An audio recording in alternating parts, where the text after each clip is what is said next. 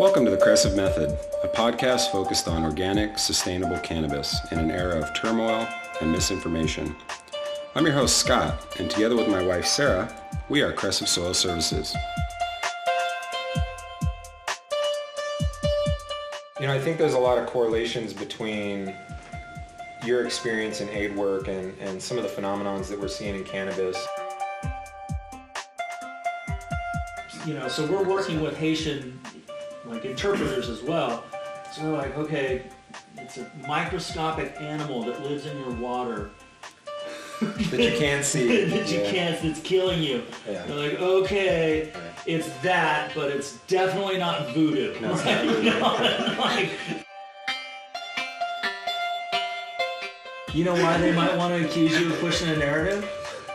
Because they can refute a narrative. Right. They can't refute a microscope. Ooh, that's deep. Today we delve into ecological topics, climate issues, and the synergy between aid work and cannabis growing in California. Today's guest is ecological warrior Jesse Baker. Jesse started an international NGO and has done some remarkable aid work in some of the most remote regions of Haiti. Thanks for joining us, Jesse. Yeah, hey man, my pleasure. I think there's a lot of correlations between your experience in aid work and some of the phenomenons that we're seeing in cannabis. And obviously, my path crossing with yours was a remarkable trajectory change for where I was going and where I ended up. After going to Haiti with you back in 2010, I almost became dysfunctionally overwhelmed with the concept of how to produce food in an undesirable environment. And I became really hyper aware of the situation of water on the planet. And so, I think there was a tremendous learning experience for me there to see what's going on outside of my really insulated white privileged world, And so after I came back from Haiti with you, I really just dove headfirst into the concept of agriculture and really pretty much made that my main focus, and now here we are. And so, I think a lot has progressed since you and I went to Haiti back in, I believe it's 2010 maybe. 2011 is when you went. 2011, right? Yeah. And so a lot's happened in your world and a lot's happened in my world, and even though we've gotten really far apart, I think there's a tremendous similarity in the experiences we're having with the outside world.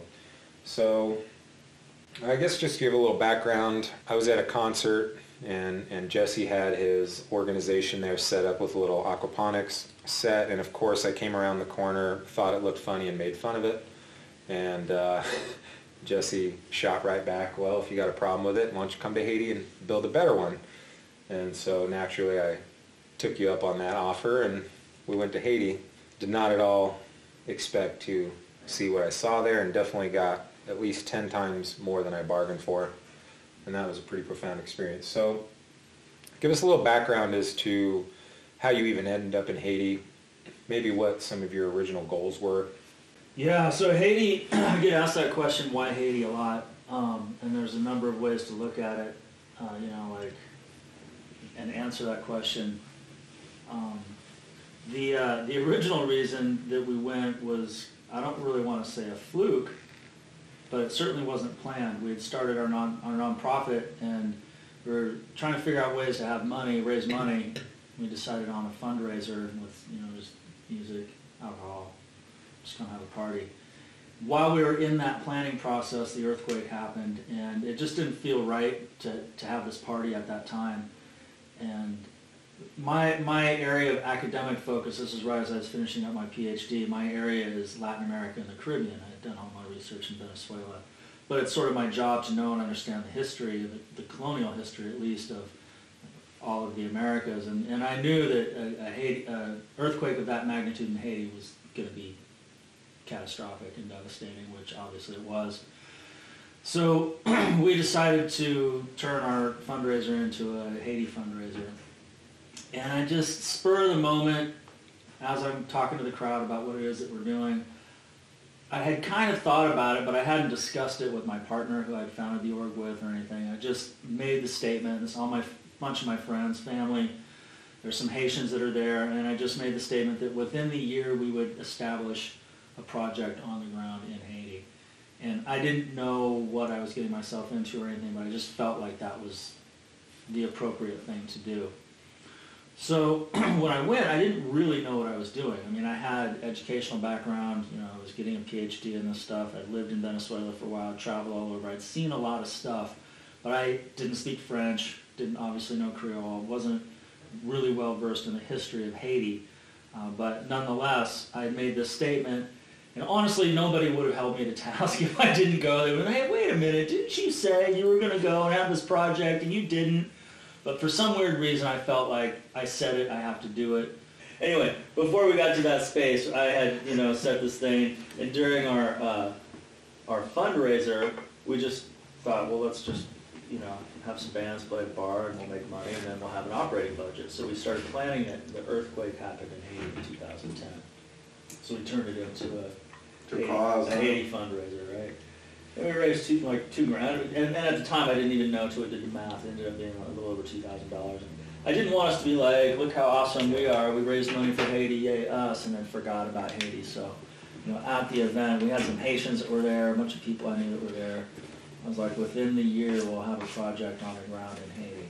And I had never been there, and, you know, don't speak French, and obviously didn't speak Creole. You know, it was just like, holy shit. So that's been the one that's been the most compelling, but we also did music festival greening, and we had a sustainable restaurant program, and we gave a lot of talks, and we did a lot of stuff. It was cool, but it was just really hard to monetize during that, you know, as as a nonprofit in a who you know, not what you know area during this, you know, recession, right, you know. But we squeaked it out, and that's where we met Scott. Stumbled up and was like, yeah, I'll go to Haiti with you guys. Because we were at this music festival.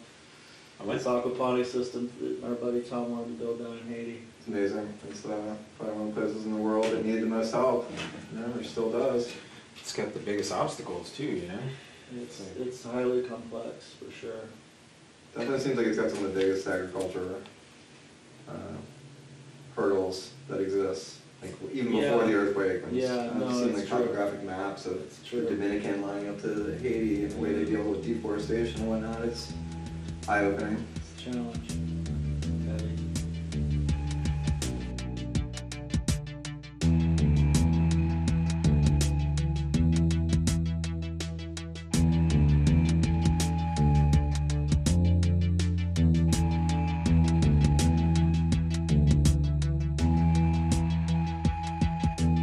So after a couple years of doing the water filters, which it was not no benefit, you know, there was a benefit, but there was tremendous obstacles. But then there came a point you realized that this is not the path. Right. And so you then determined that allowing them to catch their own water, on small, so it used to be one big cistern that they all shared from, and so what was that transition? So I actually will say that I think the water filters were of overall net negative. So you'd say negative impact. Yeah. That's heavy, Jesse Baker. Yeah, I would say. We can't quantify that, so I don't know.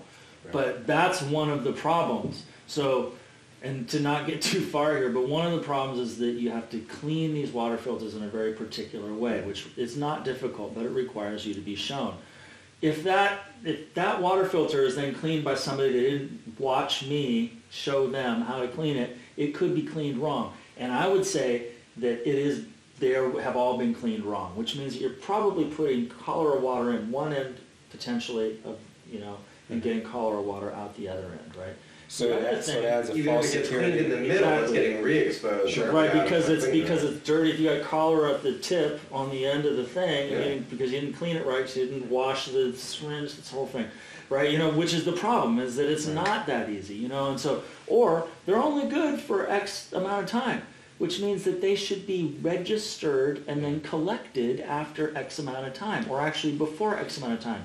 There's nobody does that, right? And you can't do that. So there's people out there potentially where it's like doesn't work anymore, and they think that it does.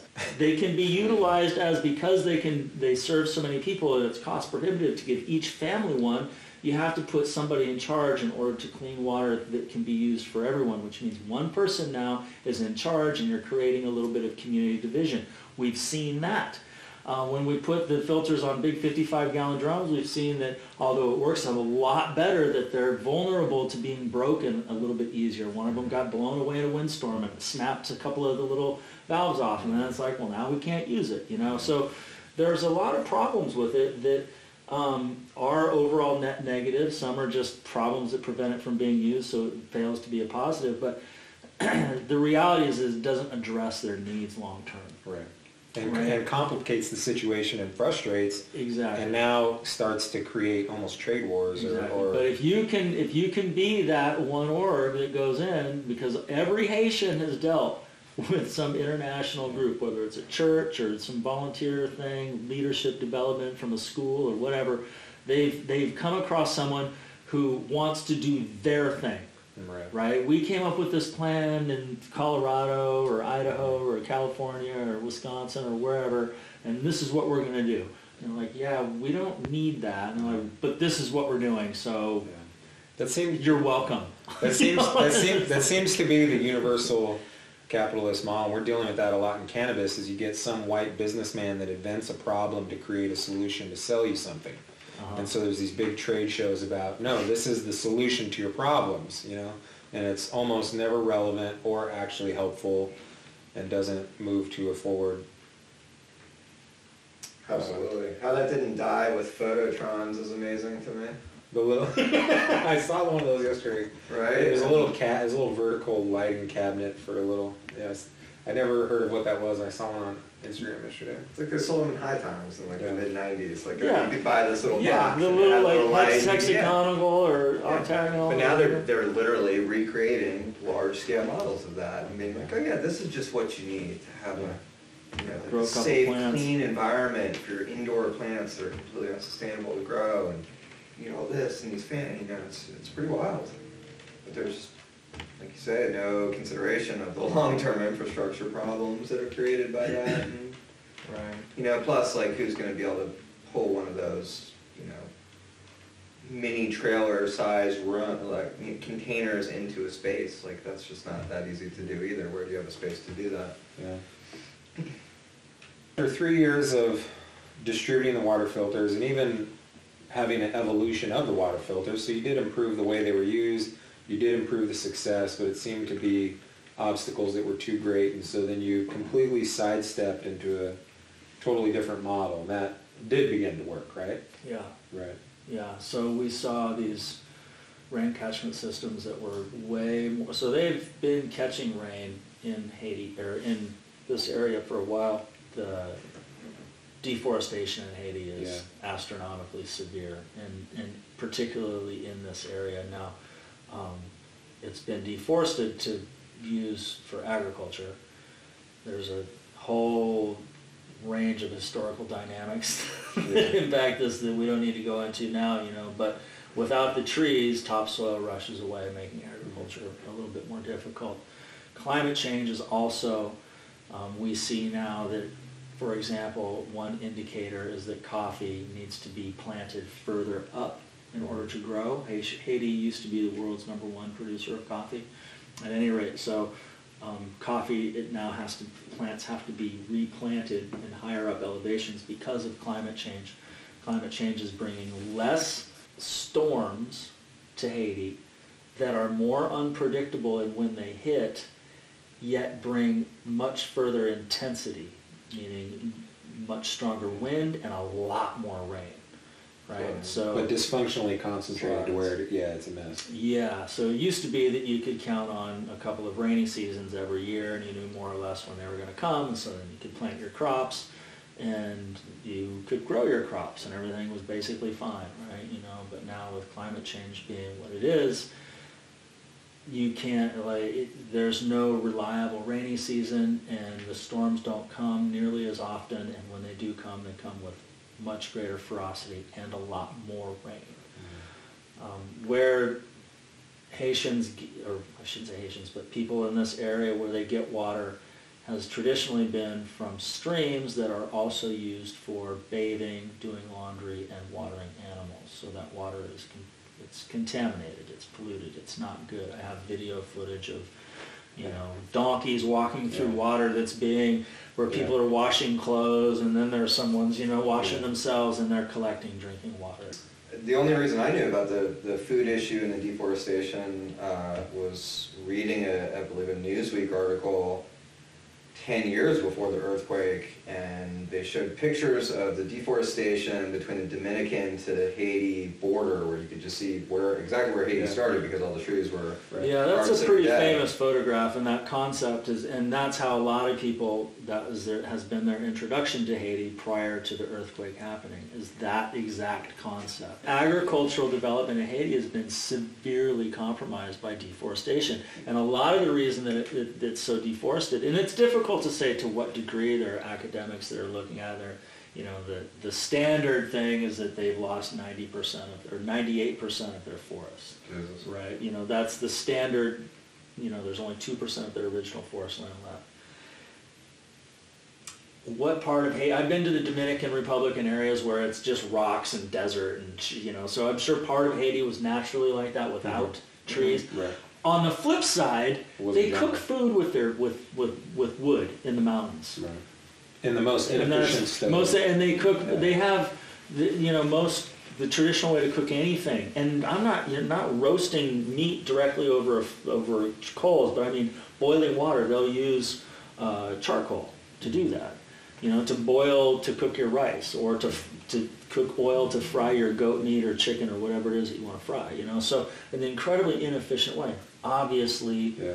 But even that's again where the NGOs come in. Well, you know, how are we addressing this? I mean, that was fascinating. That was one of the most fascinating things for me about them, is that, you know, the only thing I knew about the place was they did a lot of deforestation for charcoal, and then you get there and they're using like 2 or 3 of the most inefficient styles of burning stove for food production. You know, it was it's not even burning. It's 3 rocks. Yeah, and then you just keep adding sticks. And then you just keep feeding it in with sticks to boil rice.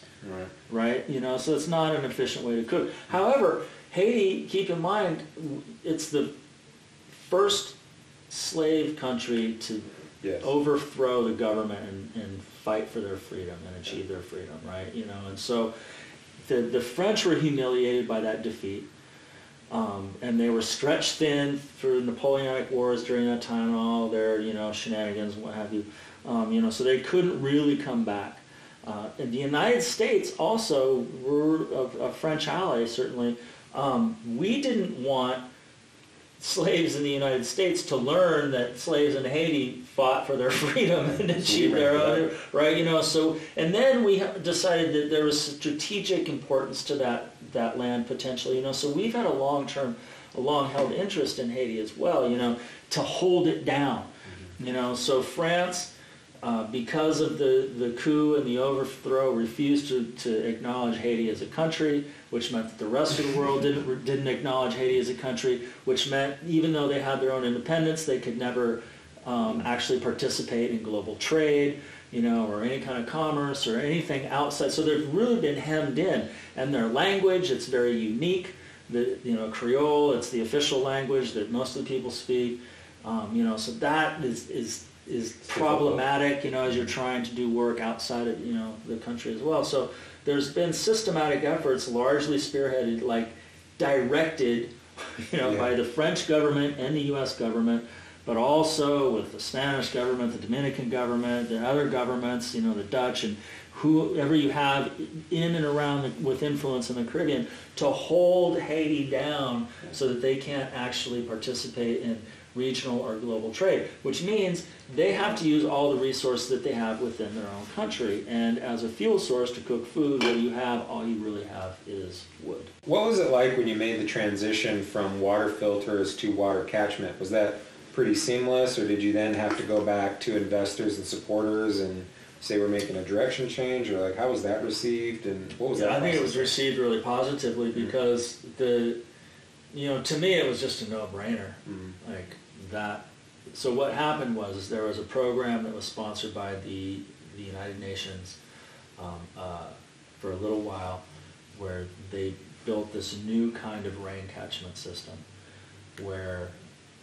so typically the cisterns that you would find in these mountain areas are cubical and above ground, which means that they can shift in time and crack and then leak.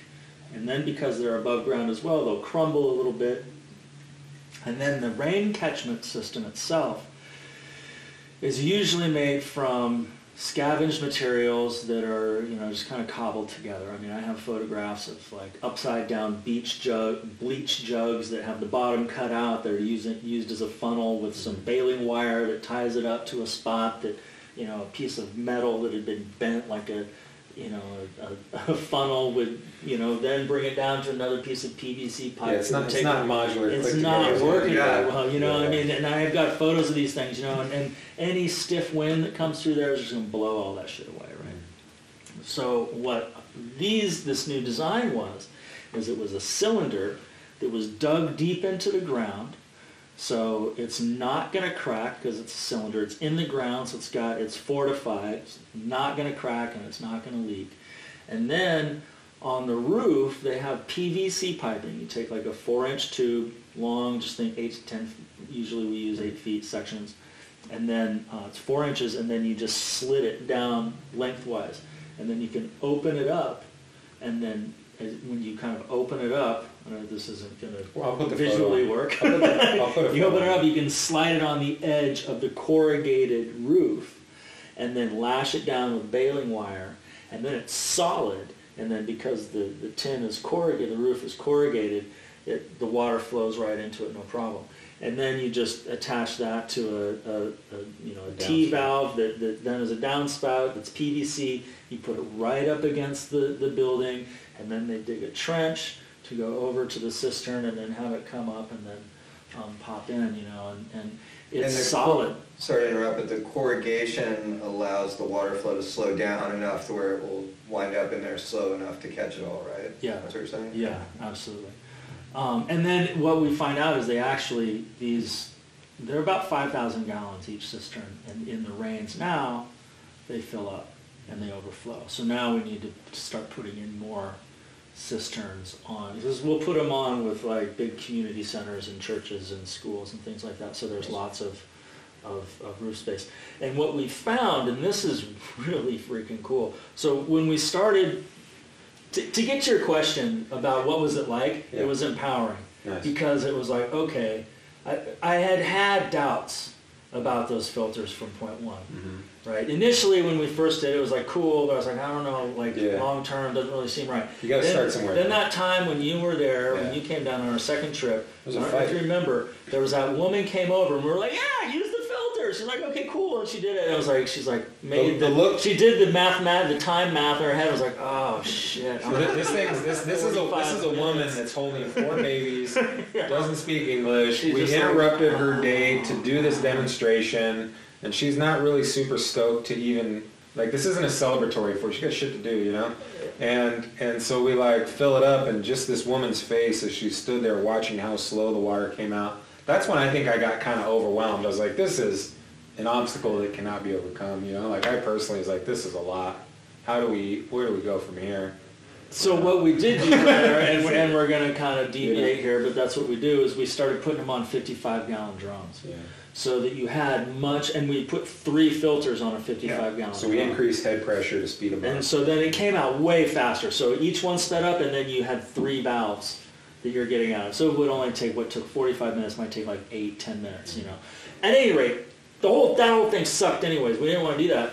So because we saw the real issue was kids are walking 3 to 5 hours to collect water from these crappy, contaminated water systems. Water sources, right? So if we can collect rainwater, that's like a big deal, right? So we saw this new cistern and this new rain catchment apparatus, and I was like, immediately I was like, that's what we should be doing. Mm-hmm. And so I asked about it, and they were like, yeah, that's a program that the UN sponsored, but then they dropped because we're so far away, it's too difficult, it's a pain in the ass to get all the way out here, blah, blah, blah, blah, but this is what we want. Yeah. So then we would start, that's when I was like, okay, that's what they want, that's what we should do. It made so much more sense to me. And so it felt good. Right, and in terms of conveying that message to people, it was just like, hey, here's a better way to do it. And they're like, oh, that makes sense. Yeah, cool. We're going to support that. Easy. But yeah, there's going to be some conflict though. Yeah.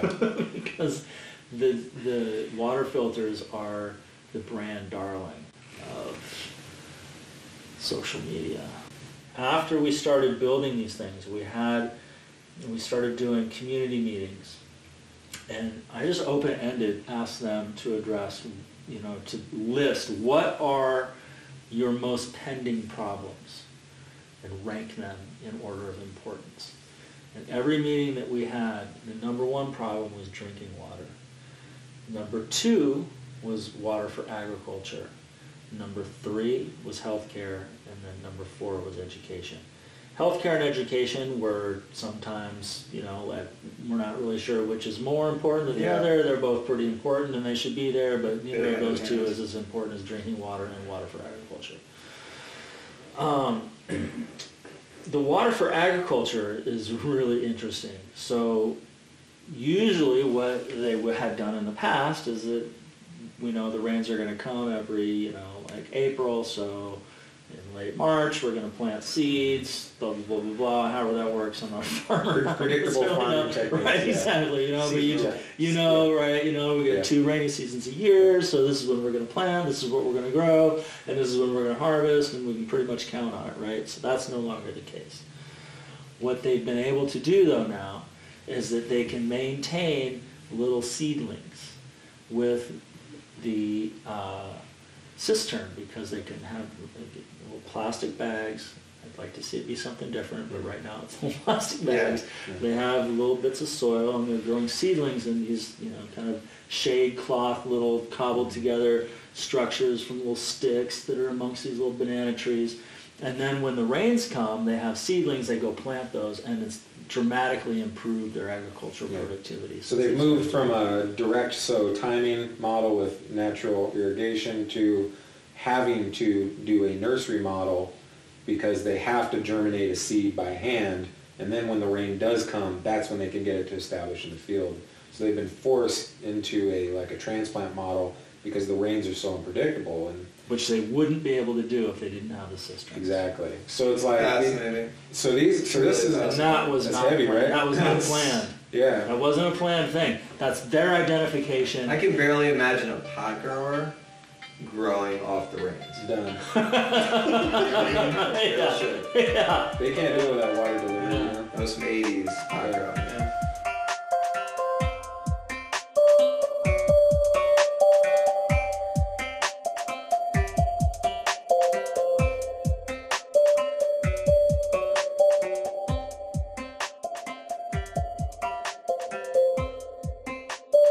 So then, after the cholera epidemic in October, that was a direct result of the response.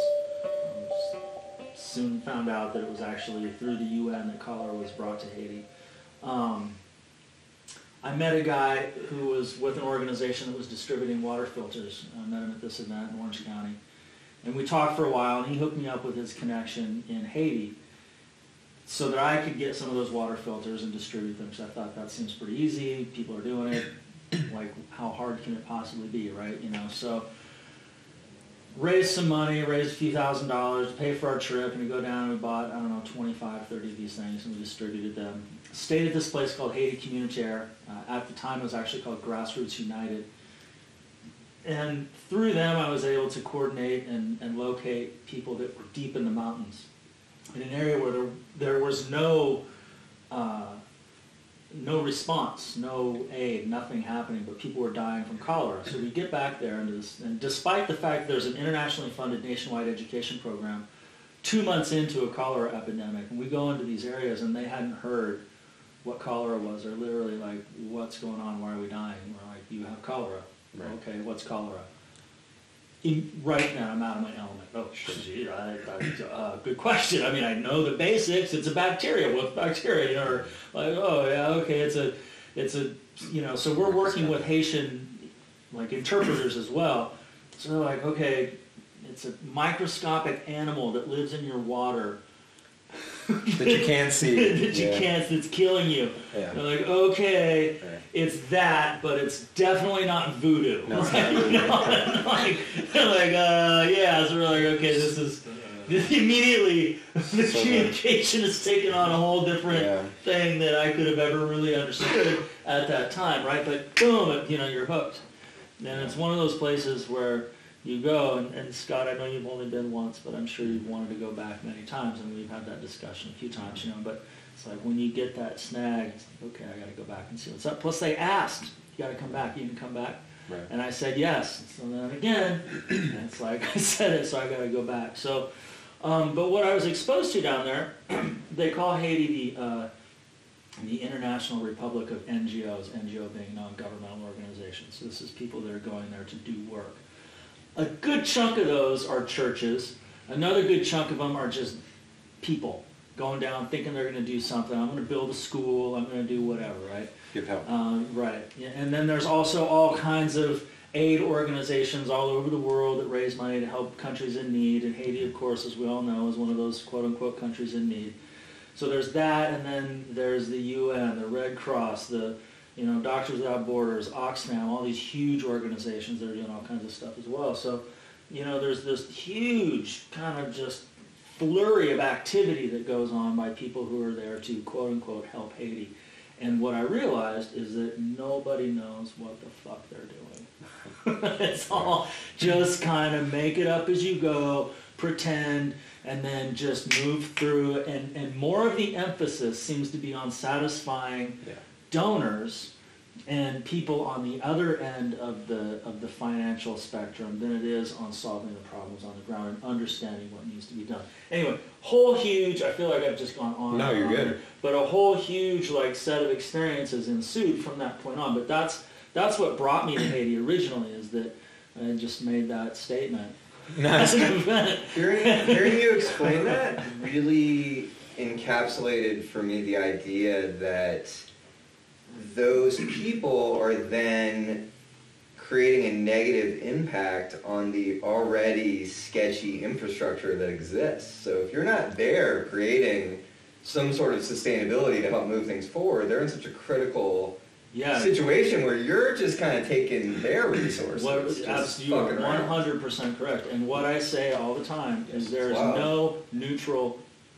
There's nothing neutral. I was going to say no neutral impact, but that's an impossibility of terms. If something is neutral, there's no impact, right? And there's always an impact.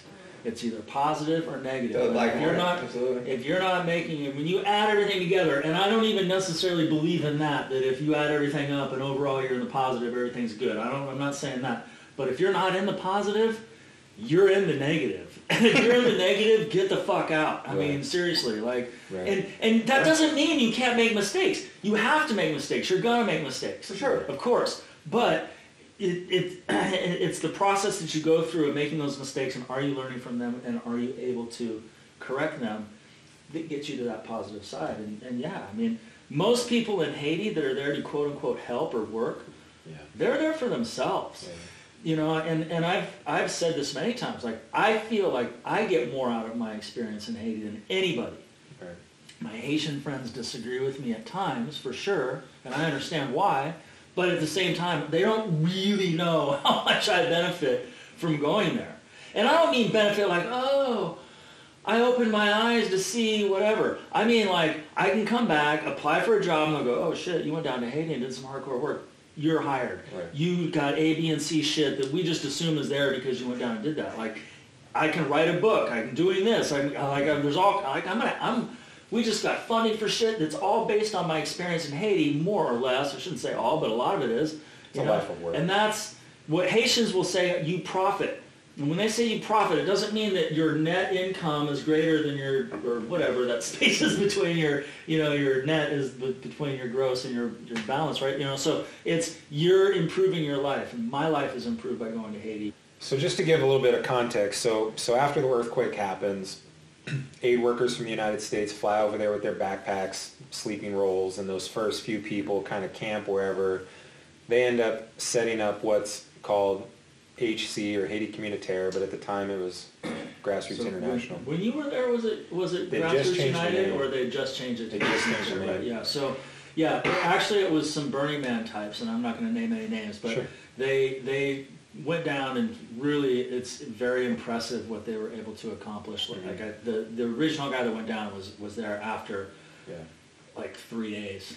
Yeah, 4 days after the earthquake. He knows people, and he was able to, and he went down with like $600, a bivy sack, and a satellite phone. Yeah. And 6 months later, they have this property where, people like me can go down, and we paid $15-20 a night, and we got a little bit of food and a place to sleep and people to network with. It's safe, yeah. And and whereas everything else in Haiti, it's one of those places where it's not cheap. It's super expensive because you got to pay for the security, right? And there's no like tourism infrastructure like Costa Rica where there's palapas available for $20 a night or something. So this place was desirable.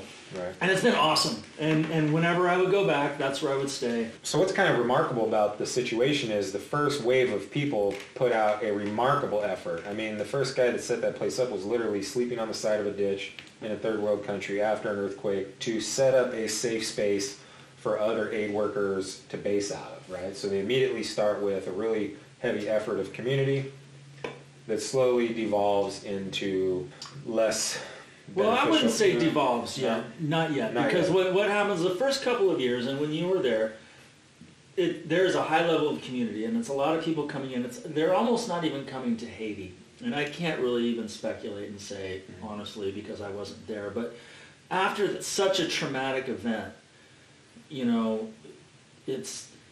is Haiti, but it's a different world, right? That kind of 250,000 people died, like that. And it was widespread. It wasn't just poor people. It was mostly poor. Most Haitians are poor people. Yeah. It was huge. The government was rendered incapacitated. Like thousands of government workers died. The government building collapsed. Wealthy people died as well. And people who are in high-ranking decision-making positions because there were all kinds of international organizations that were in Haiti already. So you have people who are able to come in, and the guys that went down, the people that went down, they had experience in Peru and some other places responding, so they kind of knew what was going on, and they were able to, it's impressive what they were able to pull off. Mm-hmm. The big turn, where if like you use the term devolve, and that's not a term I would use, but the shift happened is that in time, Haiti no longer was a disaster recovery zone. And the people that went down and founded this organization went from, they weren't able to transition along with that. Like they were built and founded on disaster response.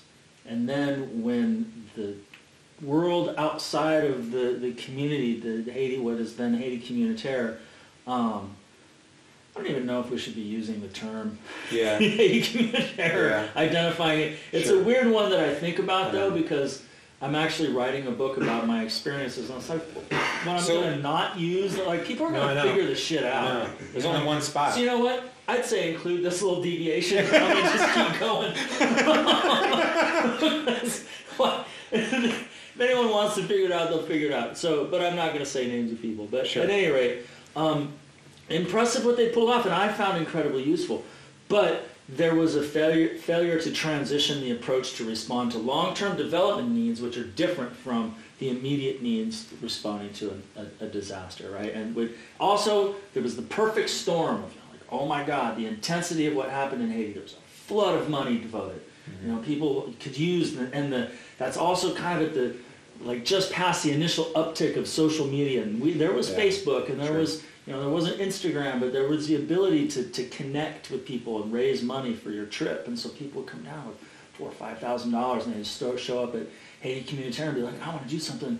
And they're building like little vertical gardens made out of, plastic soda pop bottles strung up, and they're growing herbs out of, and they're trying, they're going into City Soleil, and they're communicating with people, and a lot of buzz and shit's going on.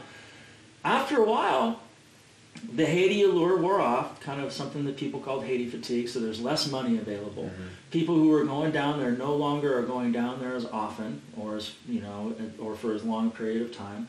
And then the people who are going down there, as life normalizes outside of the base of, where Haiti Communautaire is, they're able to find their other options are opening up, and they're the people that have come back, and so now they've decided to stay, so they're going to find their own apartment, right? So there's less people staying at this base, which is one of the ways in which they would generate income.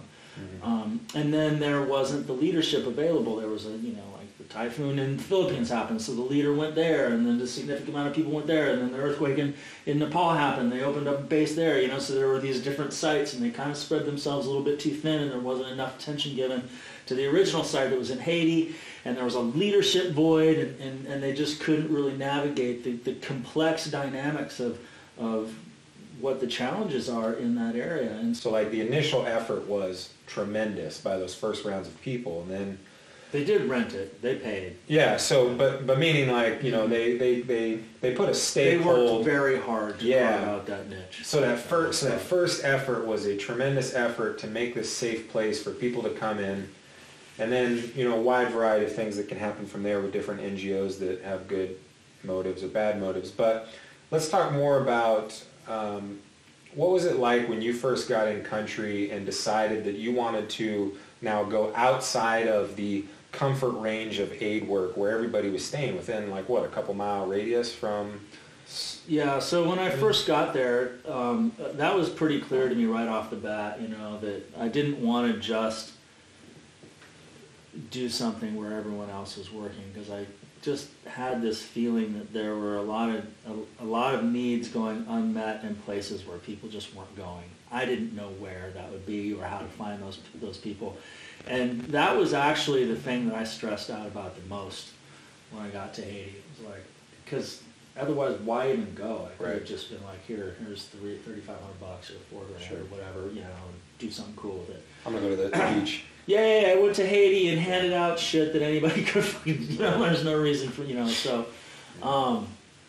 And fortunately, because of the people that I was around at that time, Grassroots United, I was able to meet people who were working, deep in that weren't working but had connections with things that were happening far away. So I guess what was the question then? Like what was the decision-making process? Or why did I choose to want to get in a remote area to do work there? I was just trying to segue to the fact that most of the aid work was in a couple mile radius of the actual safe zone. So the first wave of assistance seemed pretty localized to the Port-au-Prince area, really centralized to where the headquarters for the aid relief was, but the work that you did was 40 miles east in the mountains that took an entire day of travel. And so there was a tremendous disconnect between, what you would consider the epicenter of the earthquake, and then all of that aid work from around the world that came in was fantastic, but it really focused on, couple mile radius. And that's, okay, yeah, so the immediate aftermath of the earthquake was one thing. That was the epicenter was in Léogâne, which is right there by Port-au-Prince. So that's where the earthquake impact was. So maybe I should approach it like this. There's a couple of two different things that happened catastrophically in Haiti in 2010. There was the earthquake in January, which there was an immediate response to. Part of that response, the United Nations, the way that they work, different teams from different countries come, and they're tasked with different types of things that they have to do. The team from Nepal came. They didn't apparently set up their sewage system right. It ruptured.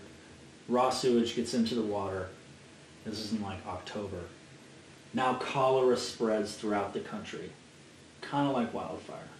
So the original response to the earthquake was in the Port-au-Prince area. But then when cholera hit, it spread because the lack of, just sanitation, hygiene practices in Haiti aren't, what they could actually do. Mind-blowing. It is. Yeah. Pre-earthquake, it was already having major problems with distribution of food, right? Absolutely. Like one of the worst in the world. There are a lot of difficulties in Haiti throughout its inception. I won't even get into all that. Sure. At any rate, so then you have cholera spreads.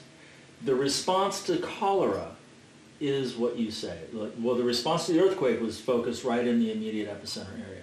Then the response to cholera focused on urban areas. That's where most of the people are. That's where the effort is faced. I didn't understand that subtle kind of difference that people in deeply rural areas were not being, their issues weren't being addressed at all. I didn't know that. I just knew that there were people whose needs weren't being met. And I didn't understand all of the nuances. So even before you head deep into the mountains where no one had gone, you didn't realize that that was the actual context? Yeah, it just was open to learning, right? Like, to me, I had no presumption of what the context was, right? Just like go and figure it out, learn it, and understand it, right? Yeah. You know, I didn't know at that time that we would go on a 4-hour hike, 5-hour hike to hit the first village, right?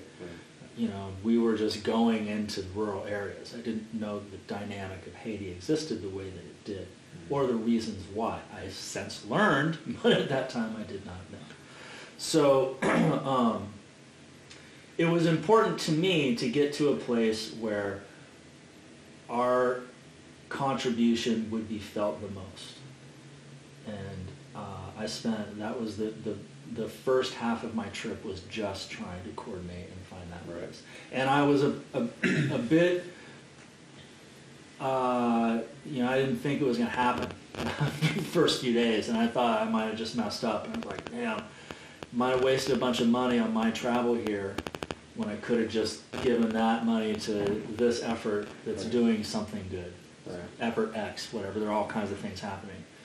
Which seemed kind of redundant in town. So I think what you did was really unique in that you went far outside the comfort levels of every other, you know, international aid relief. And, you know, when I went with you, which would have been your third year, I think, you know, second year. So I went the second year.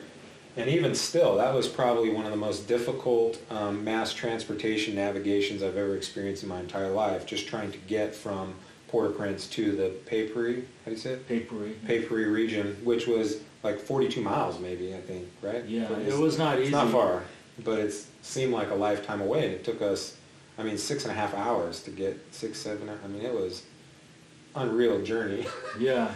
That felt like the most dangerous the hike thing I've ever itself, done. It's not like you're on a hiking trail in the States that's been maintained by some volunteer group of hiking nerds, right? You know, it's people that have just been scrambling through, and you know, so they're rough trails. It's not easy going, you know, to get back there. We take motorcycles now. But before then, so it's a 6-hour journey into the old country. Then you spend the night in a half-built house. And then you drive up as far as you can up the mountain, and then have about a 4-hour hike or something? Yeah. So now you're, you know, an entire day away from Port-au-Prince. You've hiked 4.5, 5 hours. You've gone up a few thousand foot of elevation. And now you get to these rural villages to let these people know that you're here to save them from the animal in the water that they can't see, right? So I think what really blew me away is... Here's a new concept. Before we go into why you're dying, there's a little something called science you need to know about. You know? That voodoo shit. Yeah. Do you have a place for me to crash? So the exact exchange is, you know, you go through this remarkable effort to try and do this remarkable help to these people that really definitely need help. They're definitely compromised. They definitely don't know what's going on. And then us, you know, blancs, as they refer to, are trying to describe to them why this water filter is needed. And so the exchange becomes, well, there's a bacteria in the water. Well, what's a bacteria? Well, it's a microscopic organism. We don't have a translatable word for organism. Can we use animal? Sure. Okay, so there's a microscopic animal in the water that you can't see that's killing everyone. And to a region that still believes in voodoo, you just communicated to them that the blue hats put voodoo in the water and that's what's killing everybody, but we're somehow the solution. And so it's like when you talk about hurdles to overcome and what you thought, you know, it becomes this just like tidal wave of, for me, it felt like unovercomable consequences. Yeah. Like how, and then you're trying to then convince them to use this water filter that, and it just becomes this which cascade. actually ended up being through a language barrier. Not good for them. through a language and a remarkable trust barrier, right. more importantly. But that's the key, Scott, is the trust. Because with the trust comes open communication, and the only way that you get the trust is by returning and earning that trust. Yeah. And that's what it is. Like, we're there. Like, it's not that they don't understand science. They're fucking smart. They know what's up, It's just that we came in with a different language that needed to be translated. And yes, that I get a kick out of the little tiny animal living in the water that, and then, okay, sure, but it's not voodoo. Okay, right. cool. Yeah, sure. But like, we worked through that, and honestly, I think the whole voodoo thing is a little overstated in Haiti. A lot of people, are always voodoo, Sure. and it's there. It's a thing, for sure. But, but it was difficult to communicate the absolutely. need. Oh, no, your point is well made. Yeah. But it's how you break through those barriers is through time. Right. And this is the problem that we see, and maybe this is where we're starting to see, pull in some of the overlap, is that, the workers, kind of the disaster relief or international aid, like kind of playboys almost. They're just bounce all over the world, and they spend a few weeks here and a few weeks there and a few weeks in this place, and they Instagram all about it. And hey, I'm in Kuala Lumpur for 24 hours. Who's got recommendations? And like they make sure everyone knows they're out and about doing their work and saving the world. But they're not staying in one community long enough to know all of the issues, because you can't start learning those issues until you're communicating deeply with people. That's only going to come after you have trust. That's only going to be built through a series of events that take time to experience, right? Repetition of you coming and saying you're going to help. And showing that I'm for fucking real. And then even acknowledging when you make the mistakes, or it was like, you know what? These filters are not the answer. We need to do this. Right. And then they go, yes, that's right, thank you. And that was remarkably impactful.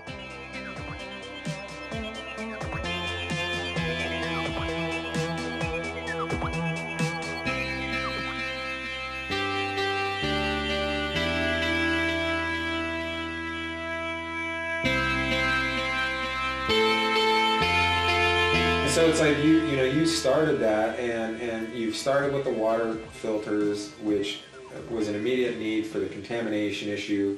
You've evolved that into this water catchment system, and I've now, through your process and through your journey, watched a group of people go from pretty compromised from a contamination from an earthquake to being some of the first ecological refugees on the planet. And this is, and how do we even be able to start dissecting this in a way that can be applied to the current context with the obstacles we're up against? Because the issues I'm up against in my work is the same kind of egocentric, I'm saving the world model that's actually not helping, is also negatively affecting all of agriculture, in that you have people that are propped up to champion processed products or what have you, to go say that we're doing this aid work to maintain these industries that have been created around these situations, and what is actually working. And meanwhile, you have actual humans that are on the verge of remarkable catastrophe.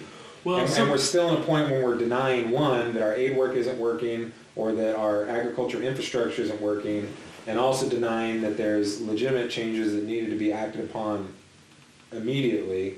Meanwhile, there's real humans that I've stood in front of, that I've tried to contribute positively, from a distance, obviously, but, I feel like I've tried to maintain some sort of contribution and keep up on your project, and I've just watched this thing unfold. And now your latest update is, holy shit, these people are on the verge of being climate refugees. And meanwhile, we have a government and a general population that still might not believe there's climate change. It's like your work can quantify it. My work can quantify it. We're not even the big famous scientists. I'm a dude that learned how to use a microscope, and you're a guy that did real meaningful work. I don't want to hear shit about there's no climate change. I can tell you exactly what it looks like, and I can take you there, and I can show you those people. And the people that are there that are trying to make a difference, most of them are not helping at all. And so we start to get these tipping points compounding, and then they just magnify, and you get this really wild exponential slope of shit, you know? Well, hearing you say that, and referencing the term climate change, I kind of wonder if that titles the problem. Exactly. Because that kind of fires people up in a multitude of different ways depending on their beliefs. So like, what if we say like environmental challenges that we face? I like climate instability. You know, there's many terms, but when you use the same term over and over again, I feel like it gets more vague. Correct. And doesn't really carry the same meaning. Yeah, it's a weird one because it's you know, thinking people that work in the like social world, like who are trying to bring food and medicine to people who need it, tend to have some attitude against people who are working in the environmental world, who are trying to keep oceans clean and emissions low. I've talked with people who I have huge respect for to this day, you know, about like single-use plastics, and they're like, people are dying, and you're like getting on me about this. I'm like, I'm not, first of all, getting on you about it. I just was having a conversation, you know, but also like they're not mutually exclusive issues. You know, they can be looked at intertwined, and you know, environmental health will equal social health in many ways, but. You know, a lot of the problem is that there's, Scott, when you were talking about the challenges that you face, there's very little transparency. Right.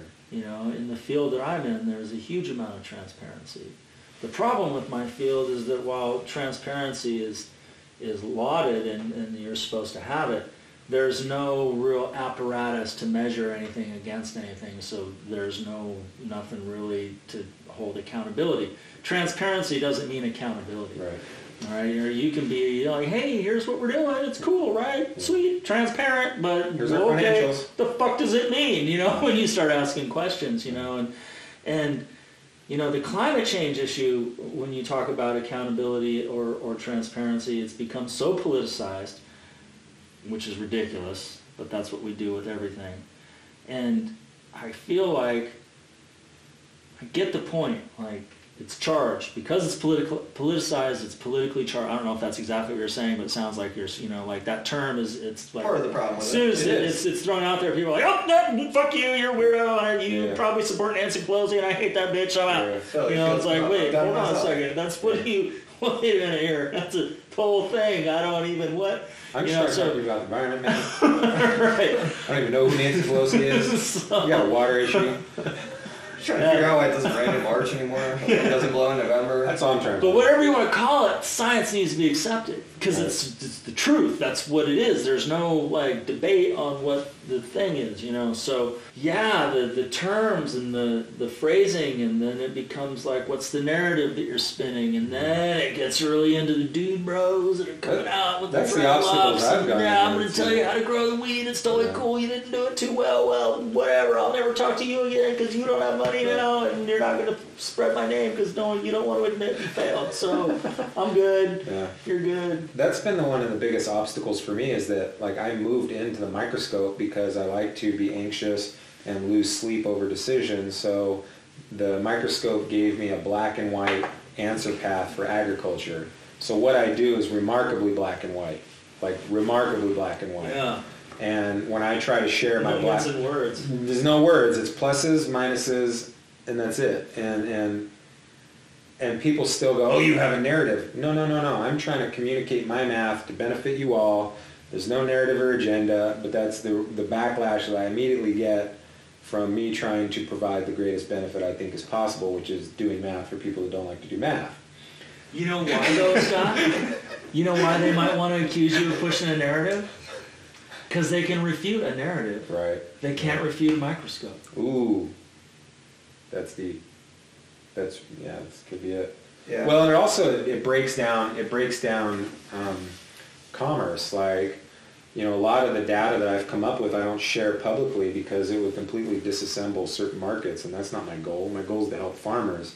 And so if I show the data that I have on compost tea brewing, nobody would sell any more compost tea brewers, and that would be my suggestion, but I don't want that many people pissed off at me for their money. We've already run up against this with chemicals and chemical companies and things like that, and I'm really just trying to help the farmer without getting a target on my back. But I digress. No, you don't. Yeah, no, that's the thing. That's an international because I'm gonna soon be talking about the reasons why you shouldn't distribute these water filters. Right. Right, and there are corporate sponsored organizations, hundreds of thousands of dollars a year budgets, that their entire branding is tied to sales of product for corporations that have a whole lifestyle brand integrated with this distribution network that's like all about surfer dudes being cool, tied to this distribution of these water filters. Right. So you go in and you're like, oh yeah, by the way, the bedrock of your entire branding network program is bullshit. They're going to be like, fuck you. Right. Like, who? What? Right. No. We do. And then I'm the asshole, right? Right. I am the asshole. Exactly. But for me, it's been like, so we went to Haiti in 2011, and that was a remarkable catalyst to overwhelm me with the desire to learn everything I could possible about human survivability and food production, right? And so in 2010, 2012, the next year, I found Dr. Elaine Ingham, who seemed to be giving some of the best information on the matter. And after one of the workshops, I asked her, I said, you're a scientist involved in these matters and you have the ability to quantify these things. What do you see the actual issue moving into the future as far as like climate change or climate instability? And her answer was, far before all these other things really start to compound in a negative way, we're going to be fighting wars over clean water to grow food. And she says, one of the main aquifers over Texas, it runs over a large majority of the middle of the United States, they're estimating has somewhere between 15 to 20 years of water to grow food. And this was back in 2012. So in 2012, she said, I anticipate clean water for food production to be the first biggest issue.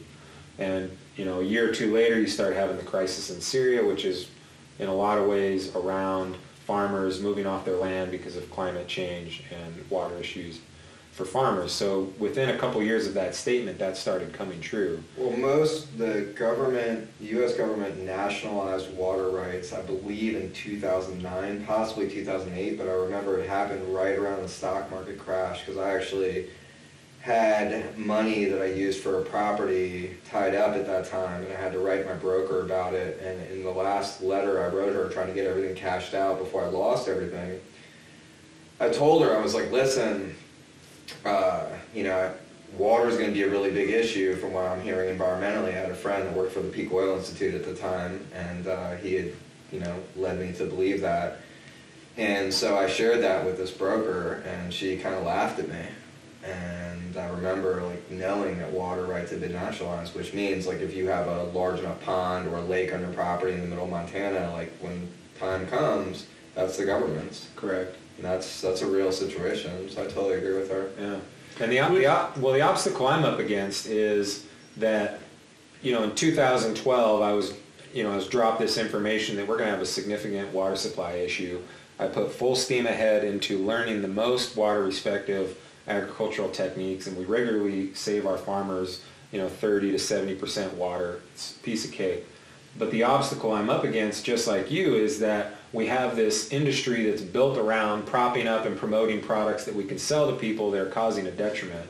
And a lot of people, I think, lose sight of why I'm doing what I'm doing and why I'm so aggressive with what I'm doing is because, if in 2012, 7 years ago, we were given this 15 to 20 years, now what are we, 10 to 12 years away from remarkable water shortage? So for the last 4 years, I've been politely arguing with garden centers that have a tremendous influence on organic agriculture, and they're representing some remarkably reckless techniques that is not helping the solution. So as this clock ticks down, I seem to get more and more serious and more confrontational, which I understand people don't understand, but what you have to understand is we are running into a significant crisis. We are running into people becoming ecological refugees, and we're over here arguing about Instagram stats, and we're over here arguing about things that are outdated, that need to change, that need to evolve into more sustainable practices that can give organic farmers the success they need, so organic farmers can be sustainable, so that organic farmers can have an effort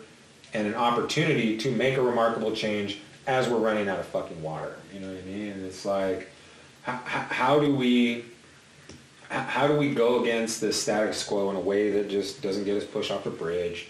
How do we go about and make remarkable change at the speed with which people like us are capable to do amongst a broken ass system that is propping up mascots? I mean, it's propping up mascots in front of waste streams, from my perspective, in the organic agricultural sector. And in your situation, there was, many stories. One particular is a group that sent down a system to one of the communities, or one to the aid relief. And for the first 2 weeks after the earthquake, that project that they were working on was instrumental, and it was remarkable in saving lives. So for a 2-week period, you had a phenomenal impact on the people with that. But after those 2 weeks passed, the benefit of that project started to dwindle off, but that created a market for the people of this project to then go around and champion this as aid relief, right? For 2 weeks, they hit it out of the fucking park. They saved lives for 2 weeks with this 3D printer, making a clip for the IV bag. So there was, we run into this a lot in our work, and I believe you run into it a lot. There's many examples of aid workers that, started a project that might have provided a benefit, whether big or small, for a short period, and eventually reverted into significant detriment, I would say, or at least no longer a positive influence. And then these markets start get created around these situations. And so, I don't know, do you want to speak about that one particularly? So, yeah, well, because as we talked about earlier, no neutral impact, right? That's an impossibility. So, yeah, there was a 3D printing, an organization came down, they brought down with them some 3D printers, and they identified a need, a clip that hospitals for some reason weren't able to source this little clip that allowed them to clip IV bags to the little rack, right? So they had the IV bags. It saved a life, I'm sure. Gotcha. Here and there, maybe, maybe they could have just tied them up, but then they might have fallen, and it was just a pain in the ass that the clip was helpful. I don't know. Gotcha. But they used it, right. And not only was the thing that's important about this story, I think, is that not only was the clip useful that they were able to provide, but they were able to show, they worked with some local Haitians to some degree, I don't necessarily know, I wasn't there, to show them that, hey, look, we're taking plastic and we're running it through this 3D printer to make something that's useful that we've now sold, and so it's commerce. And they just kind of left them with that. Okay, you see how it's done, goodbye, right? Which is false hope, and I'm seeing these kids for a couple of years. I'd go down and I'd see these 3D printers at this workshop, and I'm like, what are they doing? They're not being used for anything. And I'd watch these, I call them kids, they're like late teens, early 20s, I shouldn't call them kids at all, but that's how old I am. Anyway, and they wouldn't produce anything at all. And so then I did some follow-up work with the organization to just be like, what's going on? And found out, just through a little bit of investigation, that there was no plan of action implemented, no leadership training, nothing that showed or trained them on how they can go and start looking for this type of, these types of opportunities. I mean, the people that came down and started this were able to use unique networking capabilities that they had with other people that were down there in the immediate aftermath of this earthquake, this disaster, and they were able to coordinate something. That's not standard, it's not normal, and they had a specific set of skills that they were able to use to connect with other people at these very unique events that aren't going to come up for these Haitians that have then been left in charge of this thing. So then when the founders of this organization leave, they're perplexed why these Haitian kids can't seem to be successful. We showed them the model, we gave them the resource, but I don't know what to do. All the while, look how great we are. We set up the first 3D printing workshop in Haiti. Aren't we amazing? And I'm watching these kids going like, what are we doing? I have no idea. How does this work? Also some differences too, where in the industry that I'm working, the beneficiaries are people that are assumed to be destitute and grateful for whatever resource can be sort of tossed their way, right? So there's not a lot of accountability because anything you do is considered good. Whereas in the cannabis industry, I don't know what kind of accountability there is, but there's always financial accountability, right? You know, so if you have a farm and you're a grower and you're being given bad advice by an influencer who doesn't really know what they're talking about, but they've, you know, they look the part and they're doing all the things that you and I have discussed before. If they're not helping you grow and produce, there's immediate accountability, and that's where somebody like Scott, regardless of any kind of controversy that you cause, there's going to be always a market for what you do because you know what you're doing. Right. Right, you know, and so there's, and I think we'll get to that state pretty soon in the, you know, international development industry, but that's going to take time, you know, based on, you know, people seeing what it is that we're actually doing. But there's always going to be some sort of immediate accountability when you have a profit motive and people are losing their jobs, you know. So yes, lots of parallels with all the things that you discussed, but there's also going to be some differences, I think, in terms of sort of approaches taken and motives for people being involved as well. I see like a lot of times a remarkable lack of accountability in that, you know, you have a situation where a farm will have an opportunity at a new scale that's much bigger than they would have ever dreamed of, and there's a lot of this like pay-to-play stuff going on. So it's like, here, make an Instagram photo of our soil, we'll pay you to take it, and you put it and grow with it. And a lot of times those soils are remarkably inappropriate for the task. And so it's like short-term Instagram fame with a little bit of check that ultimately starts undermining your business from day one. What's an obstacle for me as a consultant is, you know, we discover these concepts under the strict privacy of, you know, attorney-client privileges. We don't talk about these things. And so a lot of times it would be remarkably inappropriate for me to then say this publicly that, you know, maybe this was a really poor choice. But because of that ball was already set into motion with the Insta-famous and the branding, and that more people just continue to follow that same path of non-success. But I have 3,000 followers, so how to be successful. Right. And it's just That's like, really strange to me that, like, I can immediately see how Instagram exposure helps the field I'm in, right? Branding, so company X wants to donate a certain amount of money to organization Y that's doing some positive thing in some developing country somewhere, right? And they do that so that they can then have the positive imagery associated with their brand. There's no accountability on, are they actually helping the people, right? They're way far away in some place, you know, that will look, regardless of whether what they did was a positive impact or not. There's a ton of photos that make it look like it was a positive impact. So I can see, that's kind of the model that you're talking about, right? So I can see how that works in international development because nobody ever is going to... But again, in your industry, there are people that regardless of how many Instagram followers a consultant has, if the plant dies, it's dead. Or if it produces something that's not of quality, then that's it. The proof is in the pudding.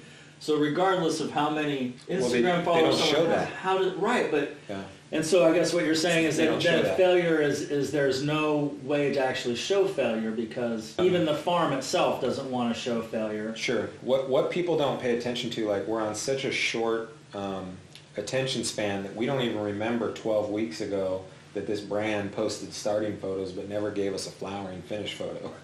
It's only the hashtag innovation and like brand new plants that aren't destroyed yet, and then they just keep it moving, and they do a couple lifestyle photos, and then like they do it again. And so like what's remarkable is the general public doesn't even pick up on this stuff because they're not paying attention from start to finish of the process. And so like there's a group that goes around and fire up these big facilities, and over the last couple of years they've fired up like 4 major facilities, haven't gotten a harvest out of any of them. So it is kind of the same thing then. Oh, it's horrible. There's no real place to go and do any accounting of failure. No. And then so my job is accounting of failure. If I share my job, that's a remarkable problem because it does two things. It outs a farm that was having issues. It outs a product and a process that's issues. But then the really nasty consequence is I can't then show the great benefit that came from that. It's a really difficult thing to navigate because I'm getting way left field. I mean, No, yeah, no, well, that's actually the whole thing. It's how do you, because highlighting and showing the failure right. that is perpetuating is, if there's no way to actually show that, and that is almost exactly what I'm going through too. Like so we went through distributing these water filters. When I first went down, we distributed those. Through time, I saw, for a variety of reasons that we don't have to go into now just for interest of time, that they actually were having a negative impact on the communities that we were working in. That's where we're now at the place where we're gathering rainwater, because that's actually what is addressing the needs of the people. It's not this weird little filtration system.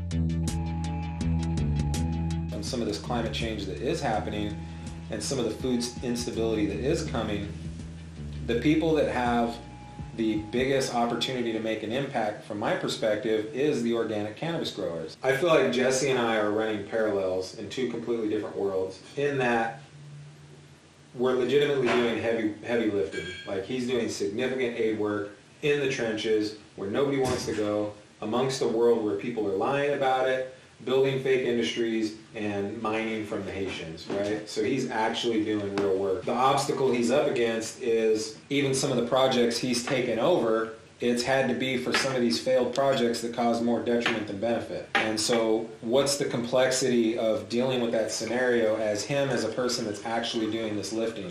But we can interview this really intelligent, interesting person and hope people will draw their own parallels to what I'm doing, is my approach. Yeah. And even still, I think Jesse has had a little bit of his own understanding in that even though he's still real doing the aid work, there's been some complications with some of the approaches, and so he, has to navigate that situation. And so we're kind of all in the same realm in organic agriculture. We're in a situation where people are giving really bad advice that's not working, and they don't want to own up to that accountability. How do we transition into that accountability in a functional way that doesn't destroy businesses? Because that's why everybody else falls in line, because they're afraid they're going to get their business torn to shit like I am. And so it's like, how do we intelligently and with class enter into a new realm of cooperative engagement that starts with somebody taking accountability for what's not fucking working? And so I think like the only way we can get to that point is if we work through a lot of what Jesse's been through, because he has done the heavy lifting. He has battled some real shenanigans. He's tried to organize a community center that's rife with mining operations from the mainland. You know what I mean? Like, and how do you create something that's actually beneficial to the people amongst all that bullshit? And I feel like that's exactly the place that I'm in organic agriculture. There is waste streams being rediverted and rebranded to organic agriculture that is causing people to lose their farms because it's really bad inputs and it's really bad advice. And so like when I personally look at the global issues of how do we deal with some of this stuff and some of this climate change that is happening and some of the food instability that is coming, the people that have the biggest opportunity to make an impact from my perspective is the organic cannabis growers. They're already subversive, they're already finding their own lane, they're already resourceful, they're already adaptable, and they're the ones that's given the biggest short end of the stick, and they're being taken out the quickest because the advice they're giving is bad. The inputs they're giving are actually waste streams. I feel like some major direction change needs to be made there so that we can have an opportunity to properly educate and prepare the people that have the best opportunity to actually make change. But how do we get to that point? It comes down to there's points where your cannabis growers right now they're going to buy fertilizer at the store and don't even realize that at the end of the day they're giving money to the enemy that's trying to put them out of business.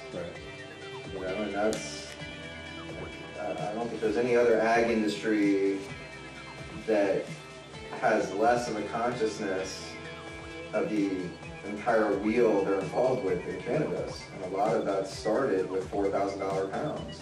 But now that we're down to $1,000, $1,500 pounds, having to work harder, having to pay taxes, all these sort of things, it's like, probably should figure out some efficient ways to produce some clean medicine, because otherwise you're going to get put under. Right. Exactly.